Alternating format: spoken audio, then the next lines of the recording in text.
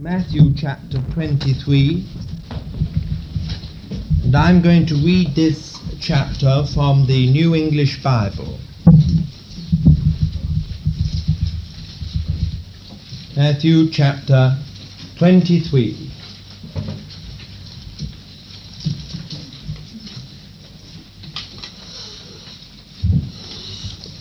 Jesus then addressed the people and his disciples in these words: "The doctors of the law and the Pharisees sit in the chair of Moses. Therefore, do what they tell you. Pay attention to their words, but do not follow their practice. For they say one thing and do another. They make up heavy packs and pile them on men's shoulders, but will not raise a finger to lift the load themselves. Whatever they do is done for show.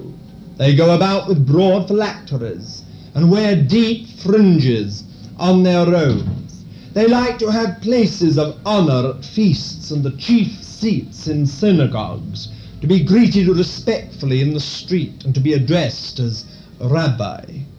But you must not be called Rabbi, for you have one Rabbi, and you are all brothers. Do not call any man on earth Father, for you have one Father, and he is in heaven. Nor must you be called teacher.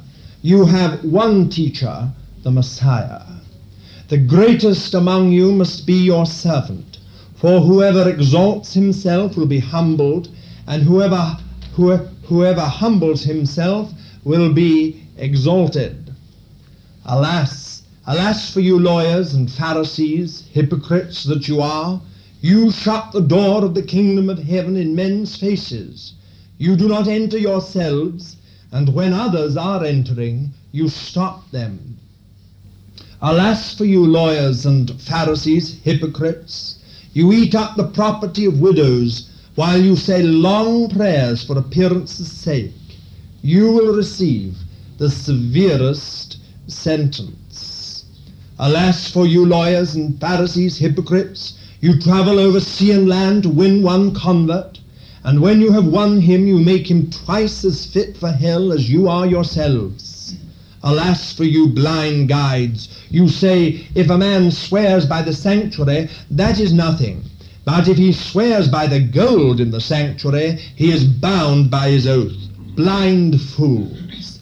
Which is the more important, the gold or the sanctuary which sanctifies the gold? Or you say, if a man swears by the altar, that is nothing. But if he swears by the offering that lies on the altar, he is bound by his oath. What blindness! Which is the more important, the offering or the altar which sanctifies it? To swear by the altar, then, is to swear both by the altar and by whatever lies on it. To swear by the sanctuary is to swear both by the sanctuary and by him who dwells there. And to swear by heaven is to swear both by the throne of God and by him who sits upon it. Alas for you lawyers and Pharisees, hypocrites! You pay tithes of mint and dill and cumin, but you have overlooked the weightier demands of the law, justice, mercy, and good faith. It is these you should have practiced without neglecting the others. Blind guides! You strain off a midge, yet gulp down a camel. Alas for you lawyers and Pharisees, hypocrites! You clean the outside of the cup and dish, which you have filled inside by robbery and self-indulgence. Blind Pharisee!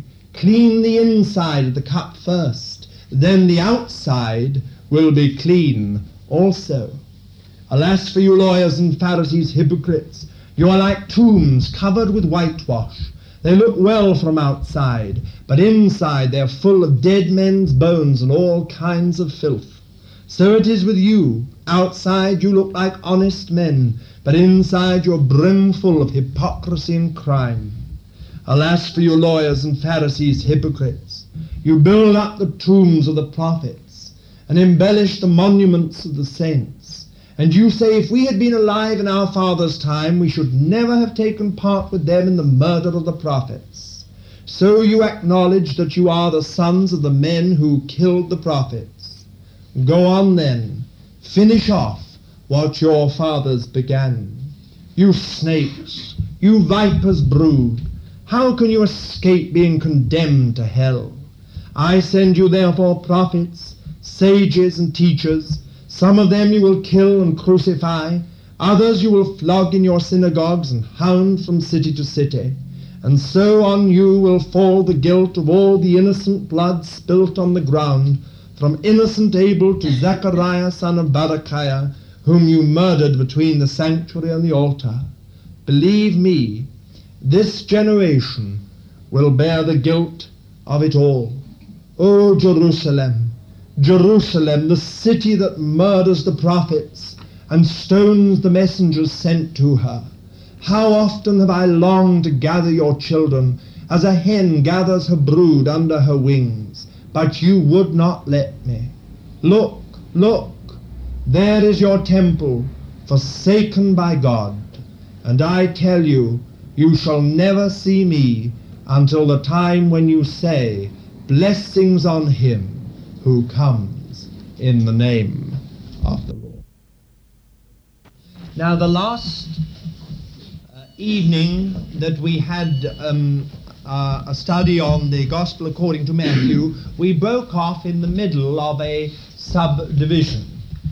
We were dealing with this fourth subdivision of the third main one, the realization of the kingdom to be through Calvary, and the subdivision was characteristics of the kingdom of heaven, from verse 1 of chapter 18 to the 34th verse of chapter 20.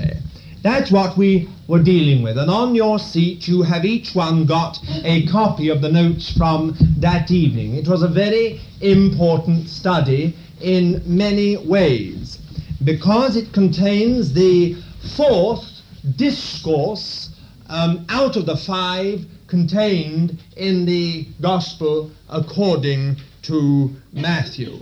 Now, I'm going to leave you read through the notes yourself. You will see we've dealt with heaven's estimate of true greatness, which is childlikeness and single-mindedness and a refusal to disregard or belittle any child of God. And then we have dealt with the matter of the unity of believers, because that is a characteristic of the kingdom of heaven. It's absolute unity. One Lord, one faith, one baptism, one God and Father of all. Absolute unity. The unity of the Spirit, which we have. We don't attain to, we have it, and we are to preserve it. And a very large portion of this subdivision is taken up with warnings about unity, the unity of us believers, and the procedure that we should follow when that unity breaks down, the breakdown in human relationships. We have the story of Peter saying, well, how many times should I forgive?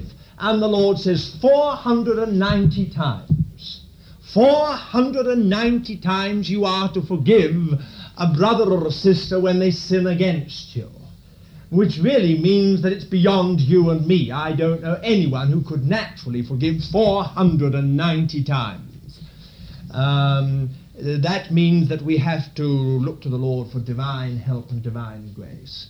And of course we've got some parables there. Now that's where we ended last week, the parable of the unjust steward who owed the Lord something, owed his master something in the region of about £4 million. And he was forgiven the debt instead of being thrown into prison. And then he met one of the smaller servants who owed him £7, and he had him put in prison because he wouldn't pay it. And the Lord says, when the master heard about that, he put the other man back into prison. The man who'd been given for the debt of £4 million, he put him back into prison and left him there till he could pay every single bit. Now, it's an extraordinary thing that in the Lord's Prayer we are told, we pray, we're taught to pray Forgive us our trespasses as we forgive them that trespass against us. In other words, we are only forgiven as we forgive others. And it is even more emphasized, if you look in that chapter, the one thing the Lord took out of that pattern prayer and emphasized was that he said, if you do not forgive men their trespasses, neither will your Father in heaven forgive you. So forgiveness, which comes from divine love and mercy, is in fact all important in the maintenance of unity.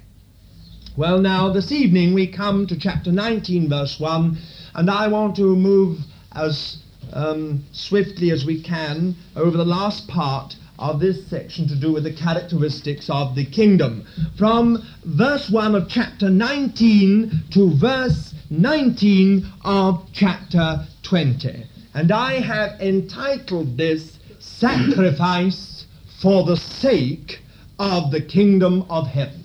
Sacrifice for the sake of the kingdom of heaven. This is another one of the characteristics of the kingdom, where the kingdom is really present and men and women, Christians, have seen the significance of the kingdom. They are prepared to make sacrifices for the kingdom. In other words, borrowing a phrase from the Apostle Paul, they do not look upon their light afflictions, which are but for a moment, but they look upon that eternal and exceeding weight of glory, which is to be revealed. Now, the actual discourse ends with verse 1 of chapter 19, with the little formula, and it came to pass when Jesus had finished these words. That's the formula that Matthew uses to point out to us, to denote that the discourse is concluded. But he has added quite a lot more material which is on the same theme. This whole section deals with sacrifice, sacrificial devotion and sacrificial service as one of the characteristics of the kingdom of heaven. Now, the kingdom of God is not served by human might or by intellectual power. It is served by sacrificial devotion. It is far more important to the Lord that there is in you a spirit of sacrificial love and service to Him and to the church and to the world than that you have a great knowledge and a great education. A great education and knowledge are things that God can use once He's got spiritual character behind them.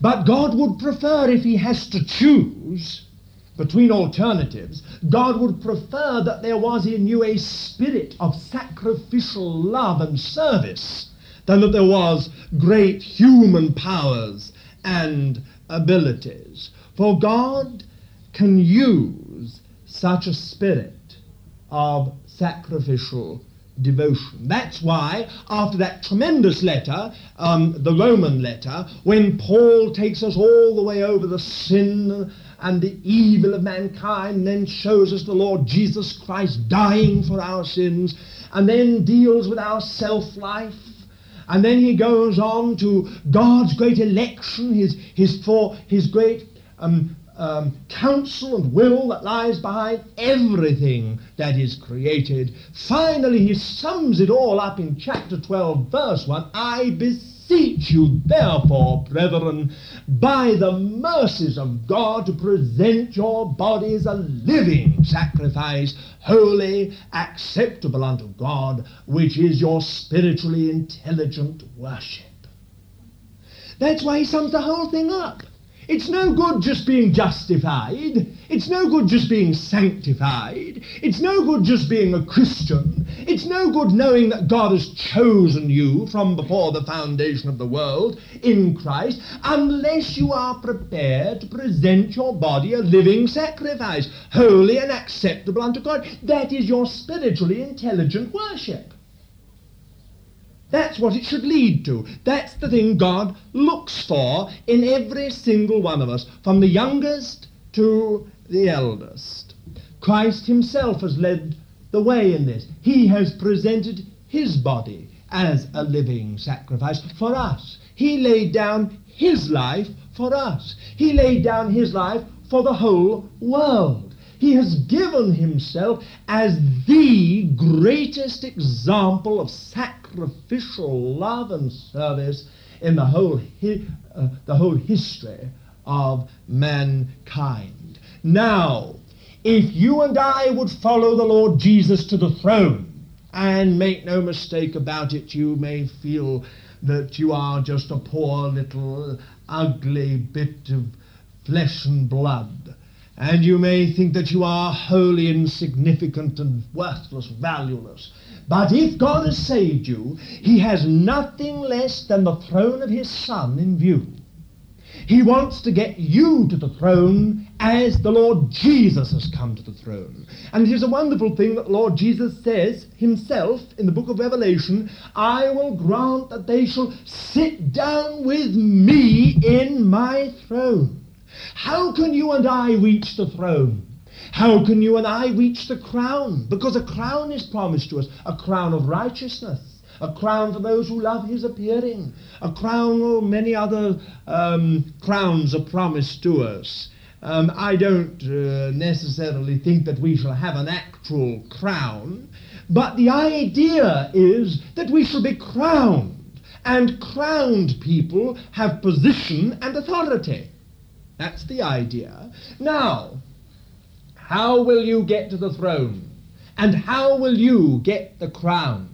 You will get to the throne and you will get the crown exactly the same way the Lord Jesus came to the throne and got the crown, through the cross.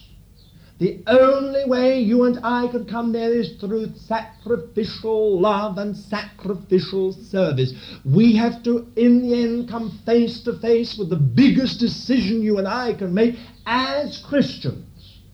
And that is, we must lose our lives in order to find them. And we can talk and we can talk and we can talk and we can sing and we can sing and we can sing and we can... well, a lot of other things we can do. But unless you and I come to that decision and face squarely this matter of whether we're prepared to lose our lives, we'll never come to the throne.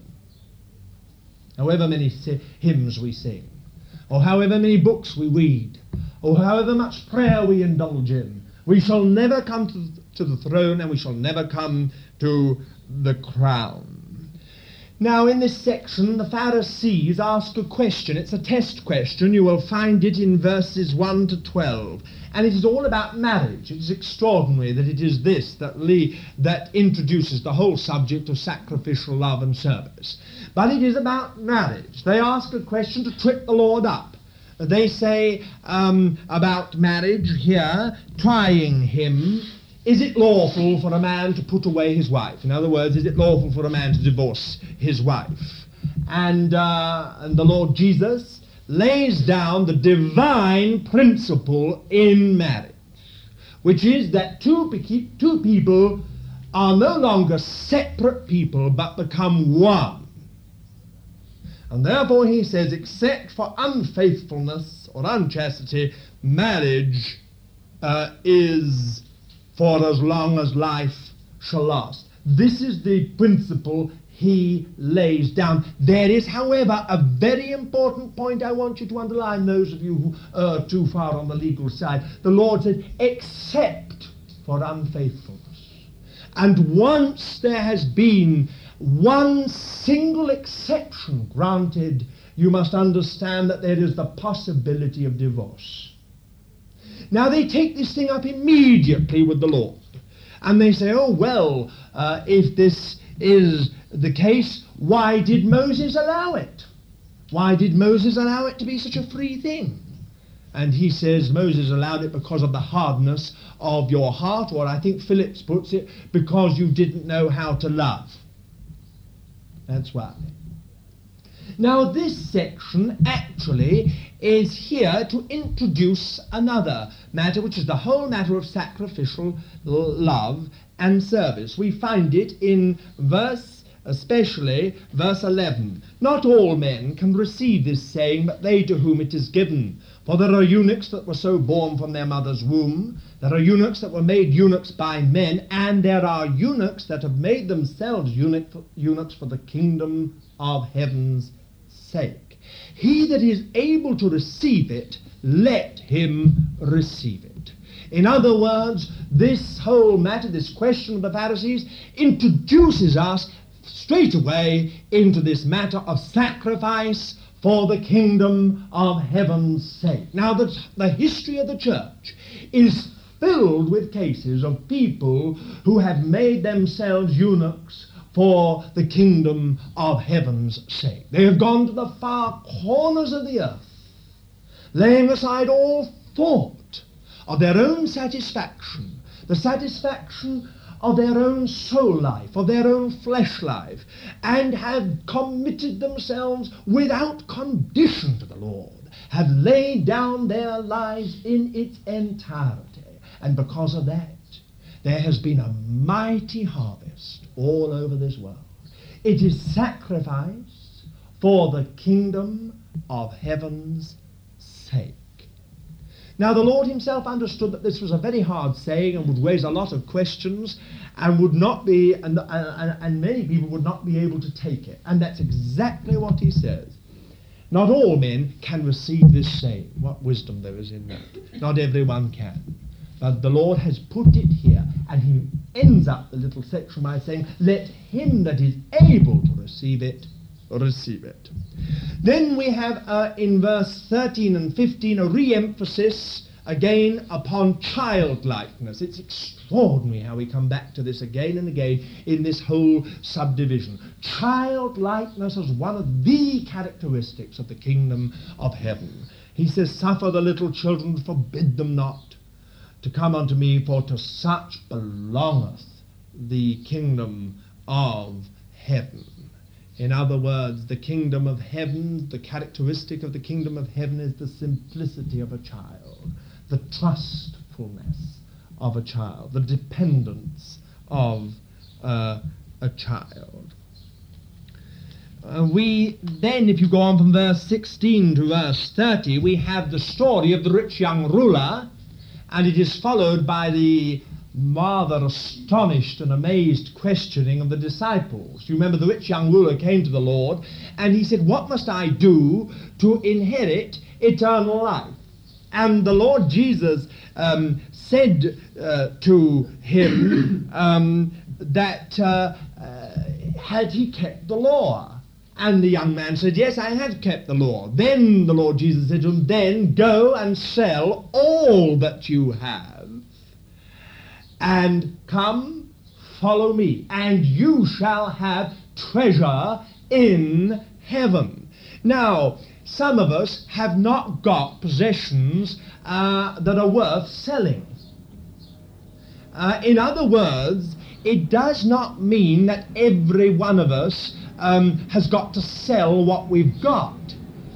What the principle in this story is this, that behind every single one whom God calls, there has to be sacrifice. There has to be a laying down of life. In one case, it may be entirely different to another. This is why the Lord said it is harder for a rich man to get into the kingdom of God than for a camel to go through the eye of a needle. So the poor disciples were so astonished, they said, then who could be saved? Well, so would you. If the Lord had said to you, it is harder for... They'd got the point. It wasn't just a question of a rich man. Peter wasn't a rich man. Some of the other disciples weren't rich men. They were quite ordinary, poor men. But you see, the fact of the matter is that they understood that the Lord was not just talking about money. Otherwise they wouldn't have said, who can be saved? They would have said, oh, well, then it's impossible for rich people to be saved. But they said, who then can be saved? They got the point. In other words, this particular young man, his hold was on his money and his possessions, his lands. Your hold may be on your family. Another person's hold may be on their career. Another person's hold may be on their pleasure. Another person's hold may just be on their own life. Who then can be saved? The only way you and I can be saved is by letting go of our life, just letting it go. Now, you will see here that that kind of sacrifice produces treasure in heaven. How do you produce treasure in heaven? By just living smug, contented, self-satisfied Christian lives down here? No, not at all.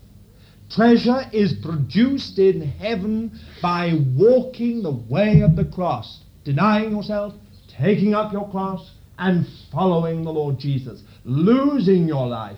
As you lose it, treasure is produced in heaven, and something comes back. There is a return. I think that is very important. It is borne out in verse 21, where it says, chapter 19, verse 21, go sell that which thou hast, and give to the poor, and thou shalt have treasure in heaven, and come, follow me. And in verse 29, where when Peter, very quick as usual, said to the Lord, Lord, what about us? What about us when we've left our homes and our houses? And the Lord says, and every one that hath left houses, or brethren, or sisters, or father, or mother, or children, or lands, for my name's sake, shall receive 100-fold, and shall inherit eternal life. Sacrifice produces treasure in heaven. This is followed by a parable in chapter 20 from verse 1 to verse 15. We had the parable of the labourers in the vineyard. Now, what is this all about? You remember what happened? At 9 o'clock in the morning, at the beginning of as it were, of the day's work, the Lord engaged certain men for 1 silver coin and sent them out. A bit later, 12, he engaged a few more, sent them out for the same price. At 3 o'clock in the afternoon, he engaged a few more and sent them out, and again a little later he sent out another few.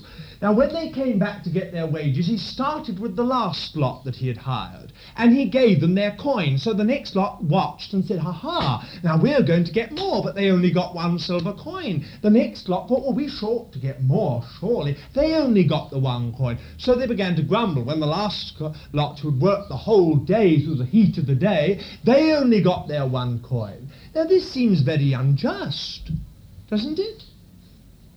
But the Lord says here, why shouldn't I? The master of the vineyard said, I engaged you on certain conditions. You accepted them, and therefore I'm paying you.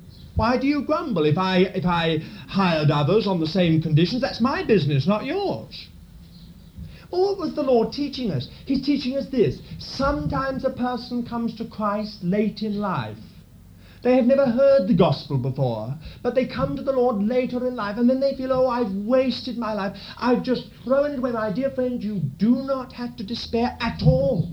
If you will only commit yourself to the Lord in the latter part of your life, then God will probably, at the end, in his own wisdom, pay you as much as those who've had a long life of service. Now, this may seem extraordinary to some others, but this is exactly what this teaches.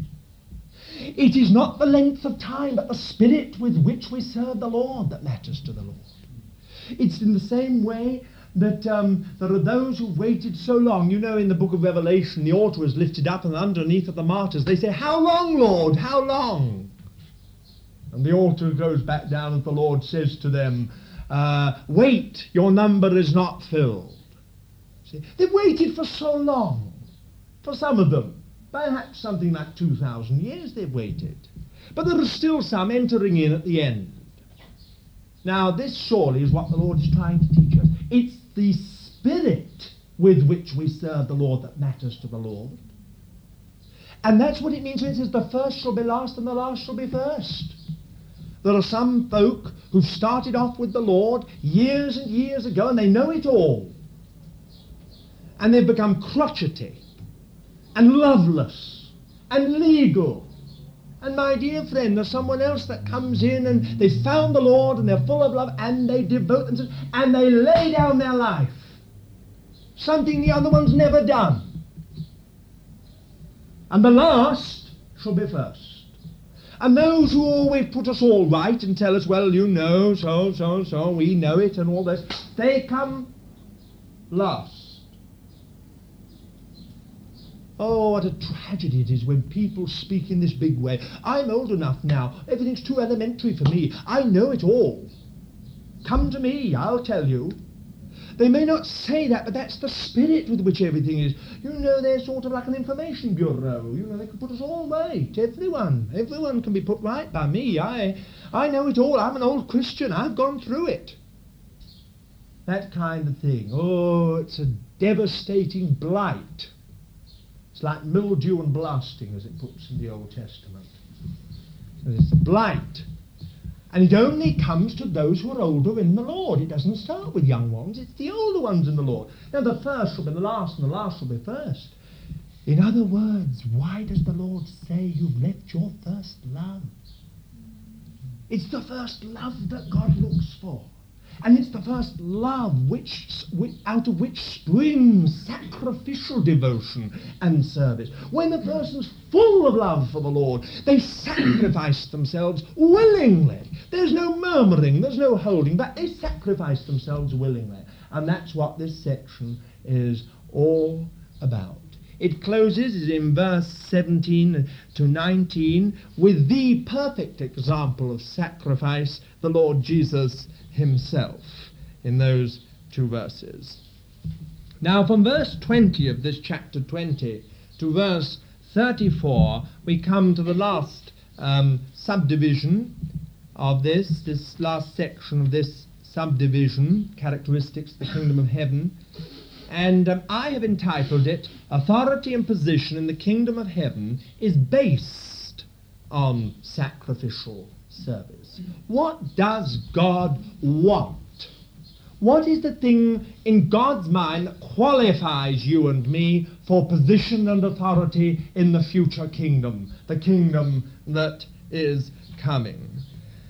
Well, in this little section, we go right back to the first section in Matthew 18. It's all about true greatness. What is true greatness? Now, the Lord's estimate of true greatness is very, very different to this world. This time he links true greatness with future position and authority in the kingdom of God. In God's kingdom, great spiritual character is directly related to great spiritual position and authority. And this is often quite different down here. You know, you have some petty little bureaucrat occupying a very influential position. But in the kingdom of God, there will be no petty bureaucrats. None whatsoever. There will be no petty characters in the kingdom of God.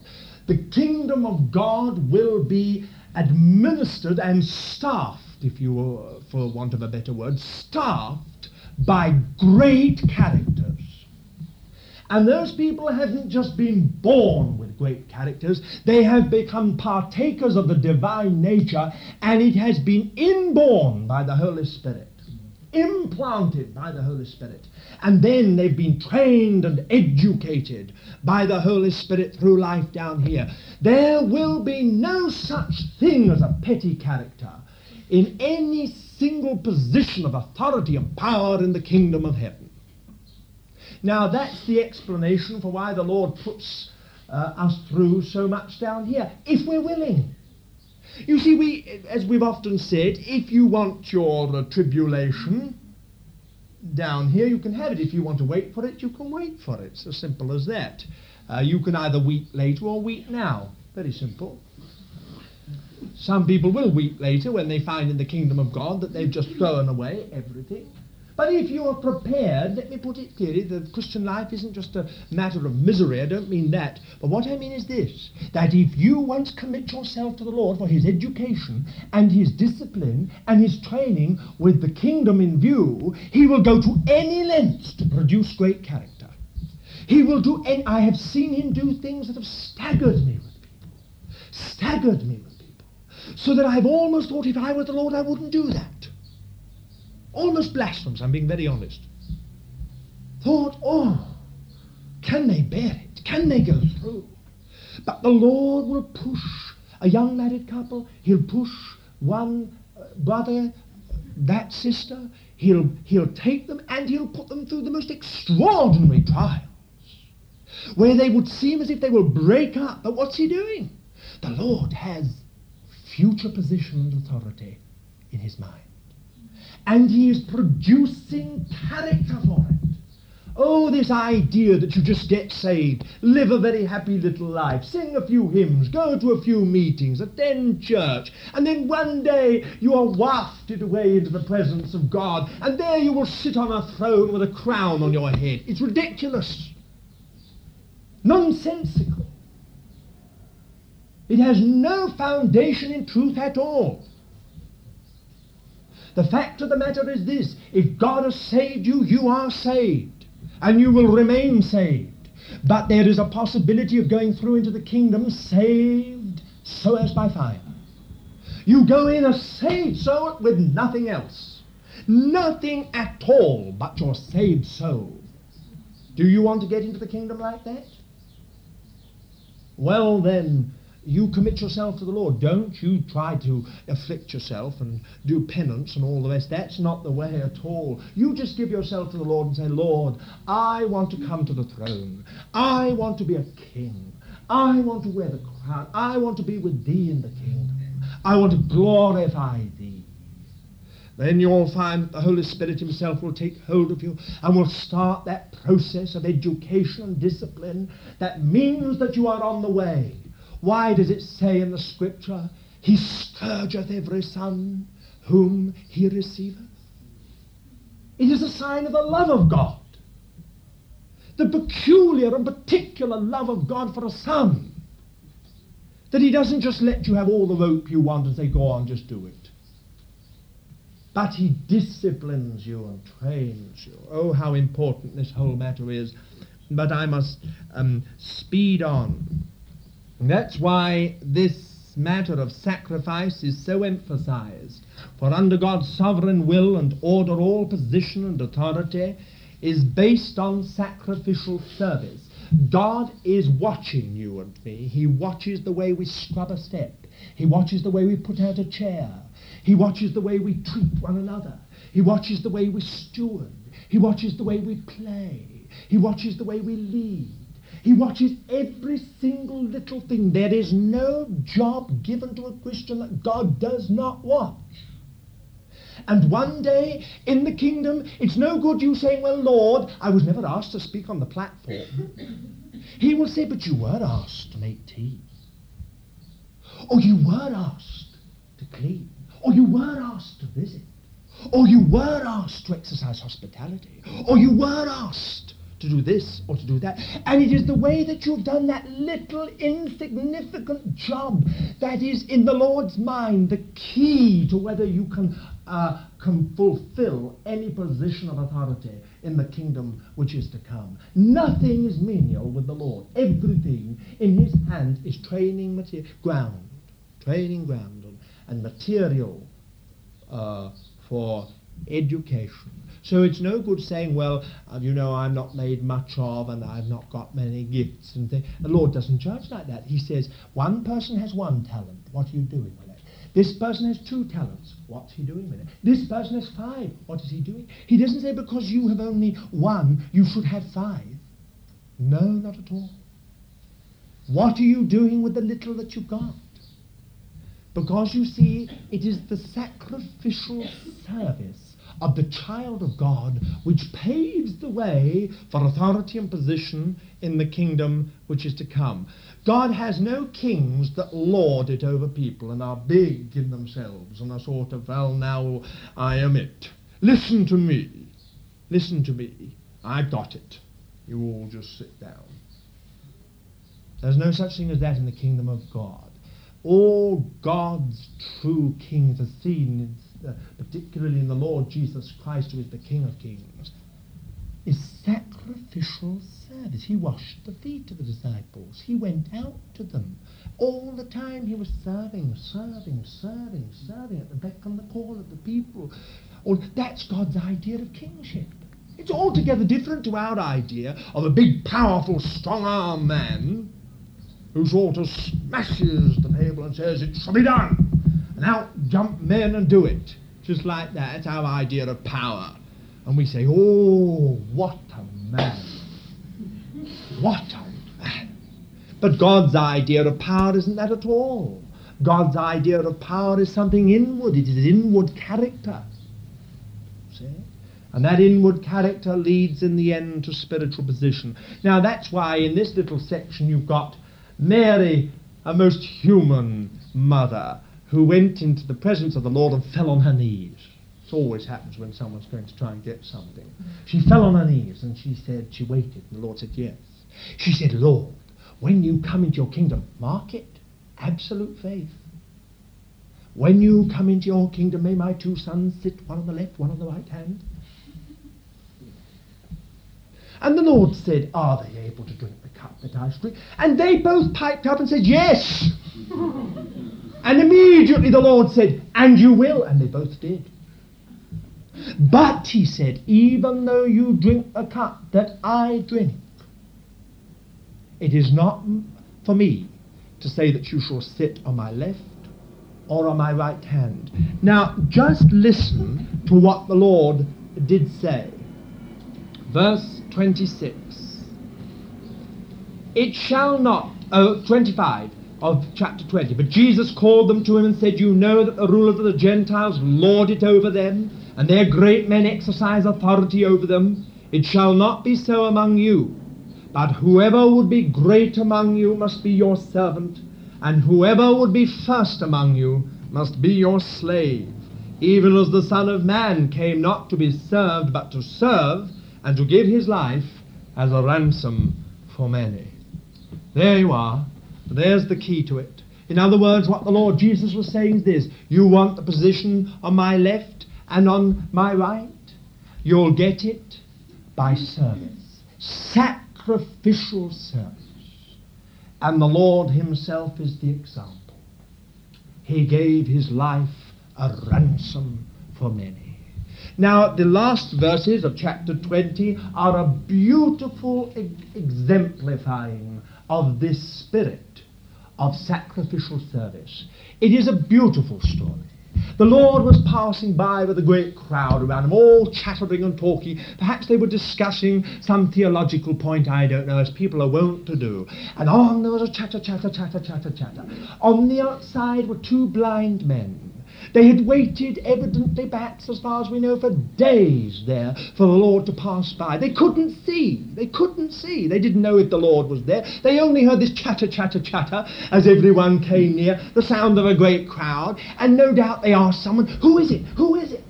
Jesus of Nazareth. So they called out with all their strength. And you hear what the crowd did. This is just like some of us in the middle of a wonderful sort of, time of theological discussion. They cried, have mercy on us, Son of David. The crowd rebuked them, telling them to be silent. Just like us. Shush! Shush! Will you people shut up? We're having such a deep discussion. You're interrupting us. We don't want the Lord interrupted here. We're just going to get a secret about the book of Obadiah. And you are breaking in with some shut up. Okay? We don't want you. We don't want to be bothered with you. Okay? And they were very wise. It says they cried out the more. Lord, they said, have mercy on us, Son of David. Jesus stopped and called them, saying, "What do you want me to do for you?" They said, "Lord, let our eyes be opened." Now listen. And Jesus in pity. Now the word used there is a very strong word. Jesus in pity touched their eyes, and immediately they received their sight. How unlike the crowd. There were all the disciples there, the 12 apostles, and all these other disciples of the Lord and other hangers-on. Not one of them had pity. Not one single one of them had pity on those two men. Jesus in pity. That's sacrificial service. Do you know you can be so theological that you can be as hard as an armoured tank? So that you can go just absolutely through. You can have your conceptions about spiritual things that make you immune to what you should not be immune to. Sensitive to this world. It's a wonderful thing to see the Lord as he really is. In pity, he stopped. Now, there is the example of sacrificial service. That's the kind of thing, that's the kind of character, that's the kind of spirit God will bring to the throne. He doesn't want people up there that have got it all up here. He wants us to have knowledge, full knowledge. He wants us to have a wisdom that this world knows nothing about, the wisdom of God. But he doesn't want it at the expense of the spirit of compassionate and sacrificial service. He wants everyone who administers the kingdom to have pity. The thing that makes the human heart tick. God doesn't want automatic, spiritual, automatic machines that he presses a few buttons and everything's done beautifully, some kind of human electronics.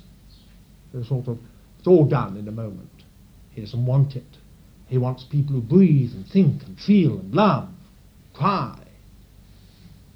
Well, that's the kind of thing the Lord here is after. So we see in these chapters, from chapter 18 right through to chapter 20, that it is not only through the cross Christ brings the kingdom of heaven to us and us to the kingdom of heaven. But we see that the cross is the principle of all service, all authority, and all position in that kingdom. And if you and I want to reach to that point, we can be in the kingdom and yet have no position. If we want to reach a place of real position, then we must know the principle of the cross in our lives. Well, now, for the last 20 minutes of our time, we'll move on to the next of the subdivisions. For chapter 21, verse 1 to verse 39 of chapter 23. Now, in actual fact, this section, I think, is one of the most exciting, in some ways, the most exciting sections in this book, technically anyway, at any rate. It is the most interesting section.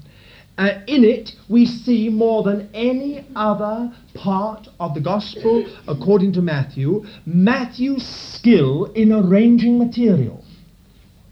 Now, if you go home and read in a modern version from verse 1 of chapter 21 right through to the last verse of chapter 20, you'll see exactly what I'm talking about.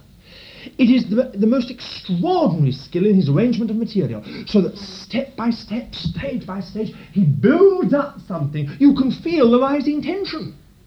You can absolutely feel it. It commences with the Lord's triumphal entry into Jerusalem, when they cut down the palm leaves and boughs of trees and strew them in front of him on the street, and lay down their cloaks upon the ground, and they sit him upon the ass, and forward he goes. A tremendous tumult. That's how it begins. Then we are led through all the intrigues of the leaders and authorities of the nation to the culmination in, I suppose, the most fiery message of denunciation ever preached in this world. I don't suppose anyone, not even Luther, has preached a message of such fiery denunciation as is contained in Matthew chapter 23. I read it, I think, calmly, but I think really it ought to be read in the most excited way. And I have no doubt the power of the thing, once really, if we'd been there, must have been simply tremendous. Now, if you take this part from chapter 21, verse 1, I'd just like to point you out one or two verses. Verse 15. When the chief priests and the scribes saw the wonderful things that he did, and the children crying out in the temple, Hosanna to the Son of David, they were indignant. And they said to him, do you hear what these are saying to you? Then verse 23. And when he entered the temple, the chief priests and the elders of the people came up to him as he was teaching and said, by what authority are you doing these things, and who gave you this authority? Verse 45. When the chief priests and the Pharisees heard his parables, they perceived that he was speaking about them. But when they tried to arrest him, they feared the multitudes, because they held him to be a prophet. Chapter 22, verse 15. Then the Pharisees went and took counsel how to entangle him in his talk. And they sent their disciples to him along with the Herodians, saying, Teacher, we know that you are true, and teach the way of God truthfully, and care for no man, for you do not regard the position of men. And then verse 23, the same day Sadducees came to him, who say that there is no resurrection, and they asked him a question, saying, Teacher, Moses said, if a man dies, having no children, his brother must marry the widow and raise up children for his brother.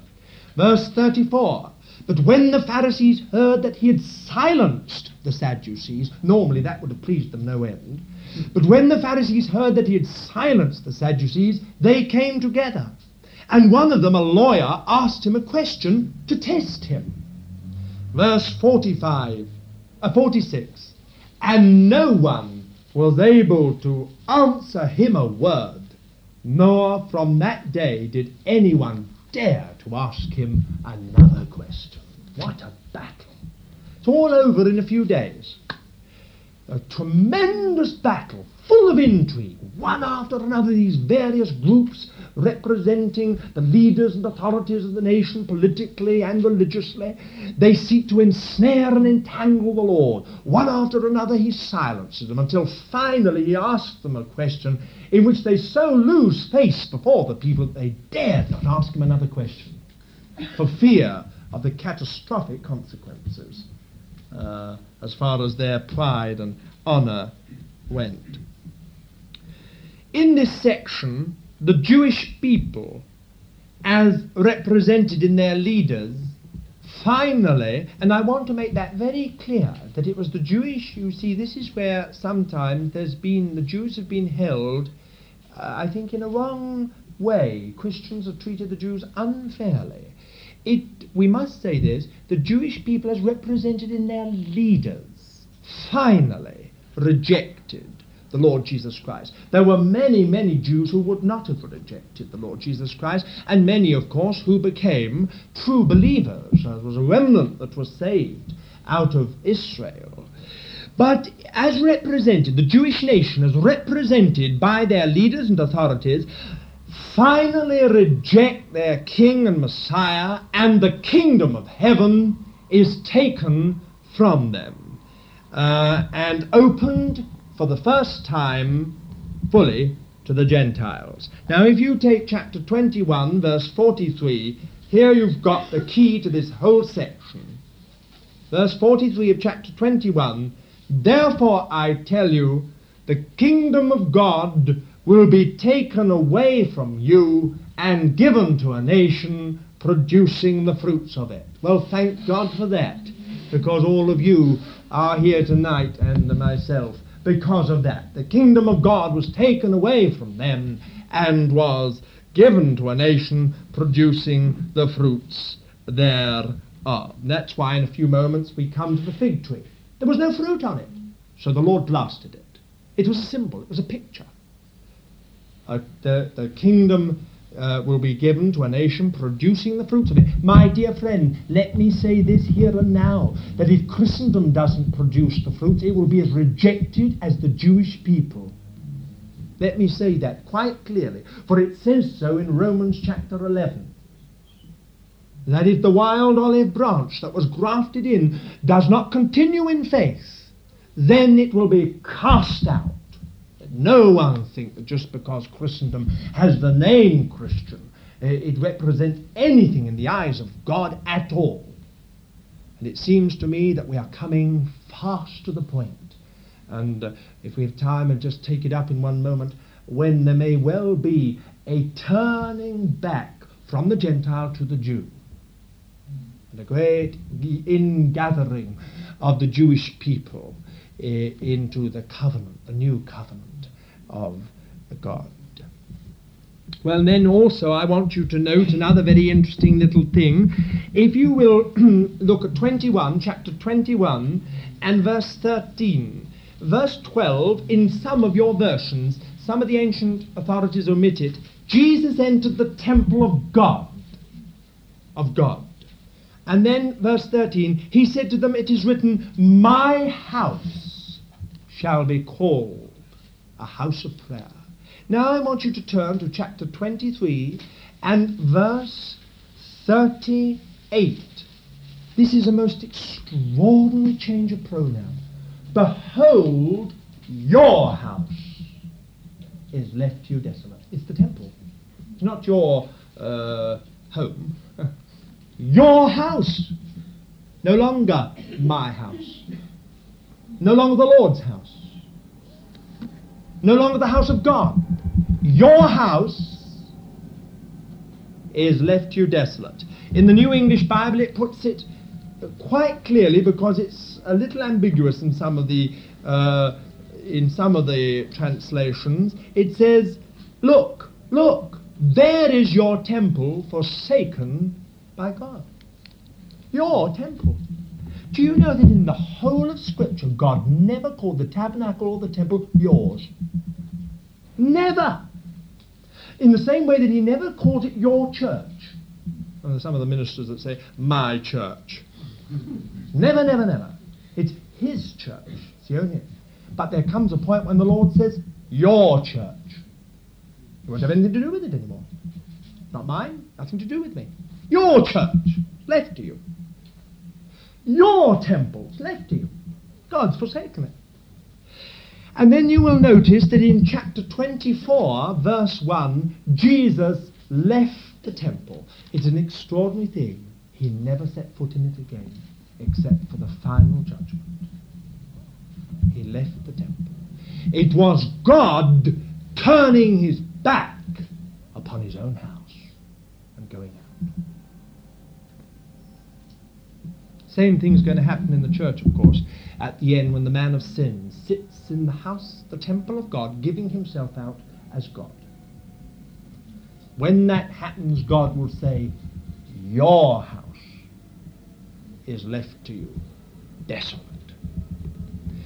Well, now, one other little point I would like to say. In the closing verses of this division, in chapter 23, from verse 37 to 39, the door is finally closed to the Jewish nation. Oh, Jerusalem, Jerusalem, killing the prophets and stoning those who are sent to you. How often would I have gathered your children together as a hen gathers her brood under her wings, and you would not. Behold, your house is forsaken and desolate.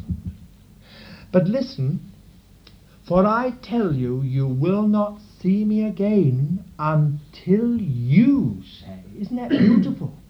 Until you say, blessed be he who comes in the name of the Lord.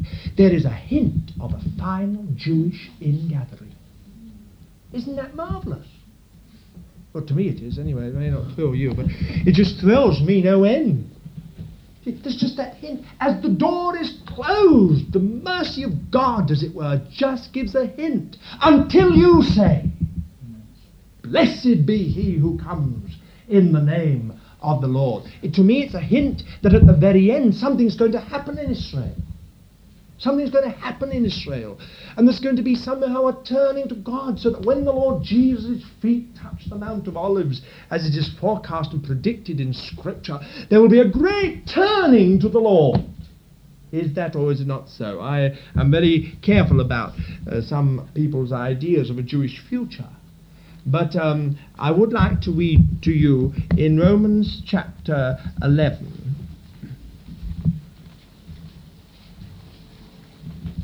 In Romans chapter 11 and verse 13, these words.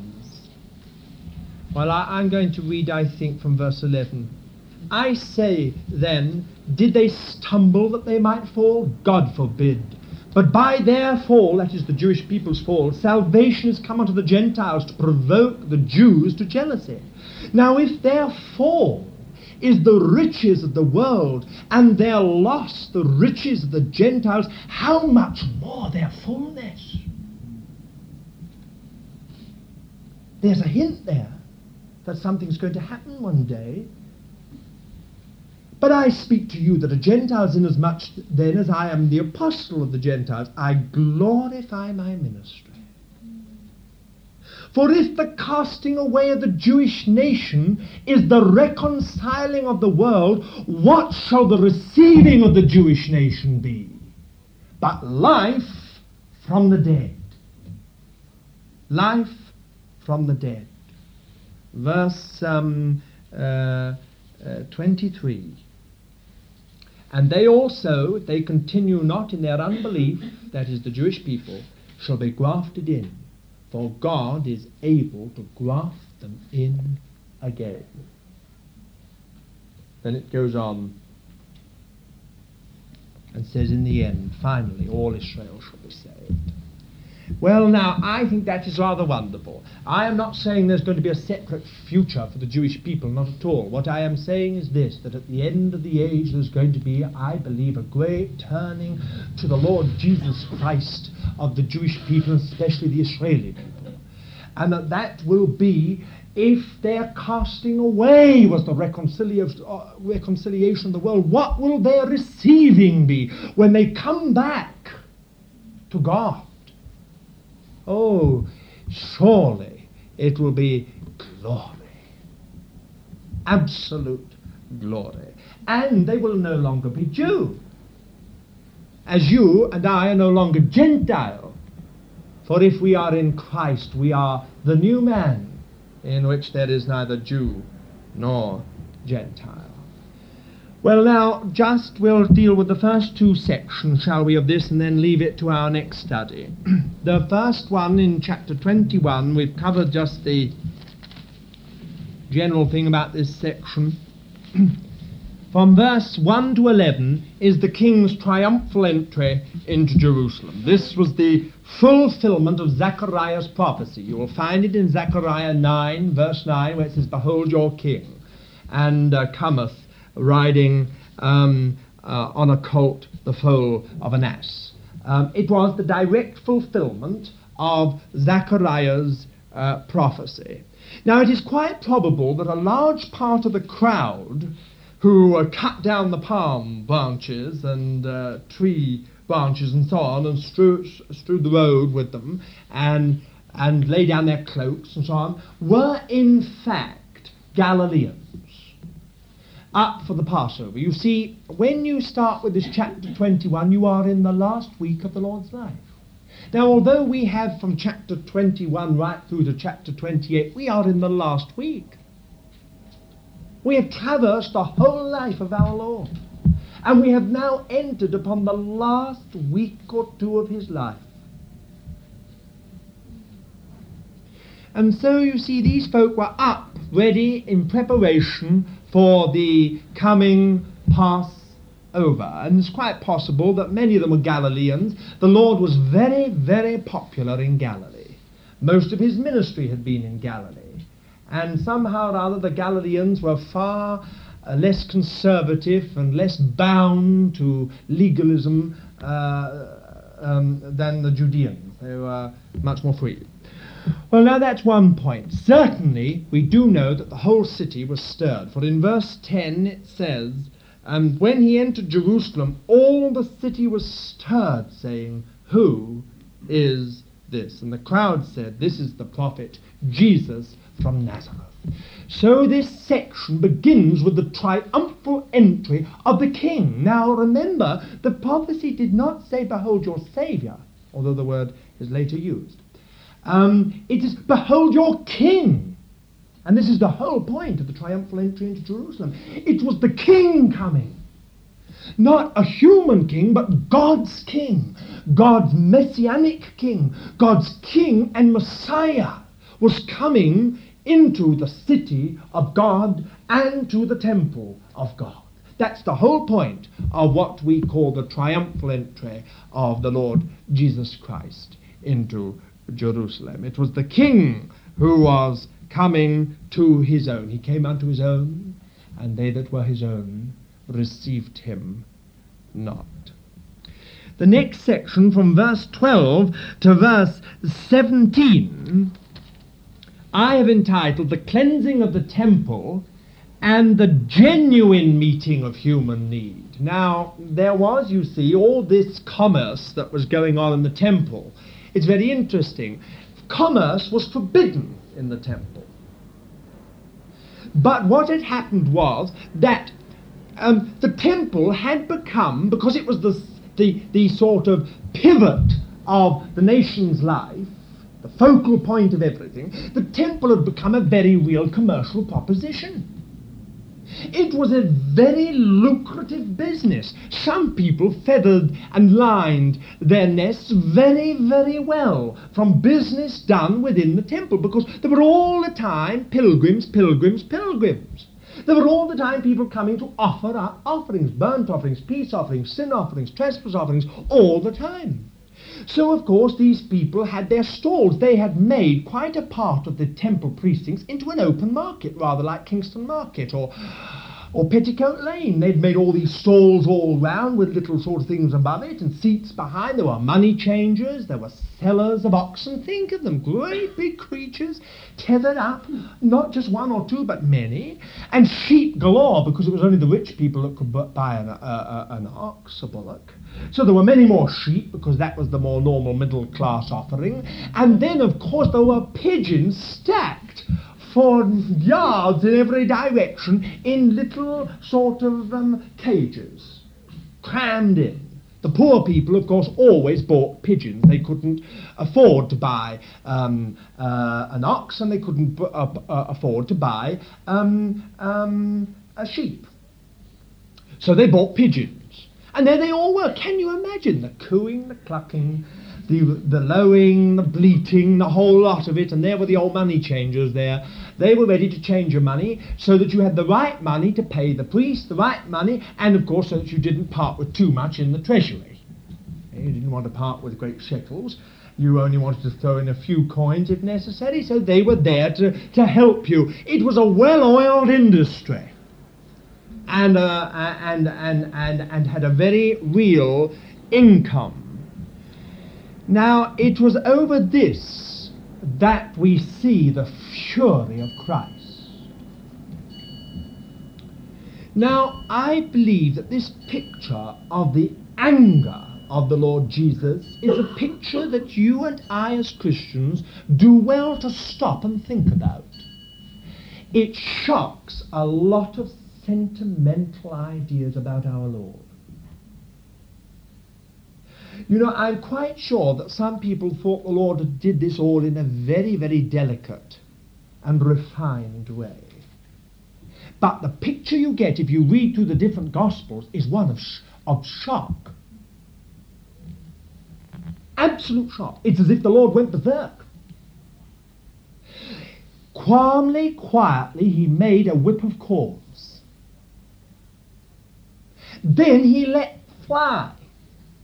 He got a corner of a table, he just flung it up, kicked over a stool, threw over the money, untied the oxen, let out the sheep. Can you imagine it?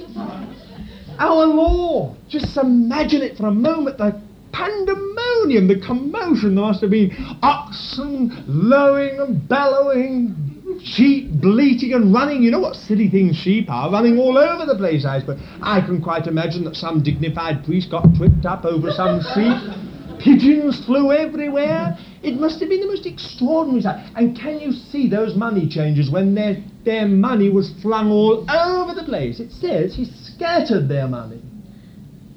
I could just see them trying to gather it all up. Oxen coming across, sheep coming across, people coming across, while they were trying to get the money, and then the Lord coming up behind them with a whip of cords, driving them out. What a scene! The poor old high priest was on his way up that day. He must have the shock of his life as he saw all this coming out. Now, you see, it's good for us to think for a while. It wasn't just controlled anger. I am not saying the Lord lost his temper. Not for one single moment am I suggesting that. But it was the fury of God. And in these days, in the 20th century, it does us good to sit down and recognize that God has got a fury. The wrath of God revealed against all ungodliness and sin. There is such a thing as the wrath of God. It's absolutely righteous and therefore fearful in the extreme. Fearful in the extreme. When temper it makes you feel sick. But when you see righteous fury, it makes you tremble to the foundations of your being. Because you know it is so right. You note the Lord's words. It is written, my house shall be called a house of prayer. You've made it a den of thieves. Poor old money lenders and all the rest of it. Money changers. A den of thieves. It's true. They were living on their brothers and sisters.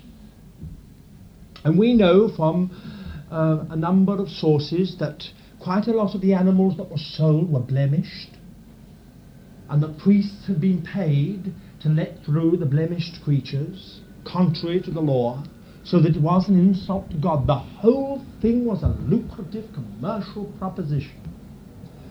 And that day when the Lord came into Jerusalem and went to the temple and turned it upside down for the first time, the whole thing was driven out of the temple. Now, on the other side, you get something very, very interesting.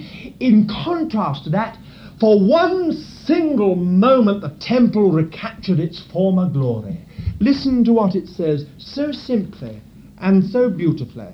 And the blind and the lame came to him in the temple, and he healed them. For one moment, the temple recaptured its original glory. What God had intended that place to be, a place of healing, a place of love, a place of service, a place of worship, a place of instruction, a place where God was known and seen and the salvation of God was tasted. For just a few brief hours it became that, when the Lord had driven all these foreign and alien things out of it. Of course, this has happened again and again in church history. Wycliffe did it for us in England. He drove out all those feathered friends of ours that had cluttered up, have come to roost in the church. And Luther did it on the continent, and Huss and others. It's happened again and again and again in church history. However, we're just dealing with this. You've got this wonderful contrast. The Lord meeting people in genuine need. The last little section is to do with the fig tree. And I have heard again and again, from verse 15 to 22, I've heard some very silly things said about the fig tree. I don't know if you have. People have come to me and said, I can't believe in the Lord Jesus Christ. Fancy withering a fig tree. What a terrible thing to do, just because he was irritated, just because he was hungry. The Lord never withered a fig tree just because he was hungry. Because he was irritated with it. He came to it and he was hungry and he couldn't find any fruit on it. In a fit of irritation, he blasted it. The Lord didn't do that. The Lord could have created bread. He'd fed 5,000 men alone, and 4,000 another day. He could have created out of nothing if he'd wanted to. It was a sign. And the fig tree was a symbol, one of the two greatest symbols used in the Bible, of the covenant people of God. The vine was one, the fig tree was the other. The fig tree was a symbol of the Jewish people, the covenant people of God. And when he came to it, there was no fruit on it. And he cursed it, and immediately it withered. What was it a sign of? It was a sign of what was happening that very moment in the temple. The king had come to his temple, to his city, to his temple, and he found no fruit. And they were on the very threshold of the judgment of God. A little later we had that in this section when the Lord denounces the authorities and leaders of the nation and says, your house is left desolate, forsaken.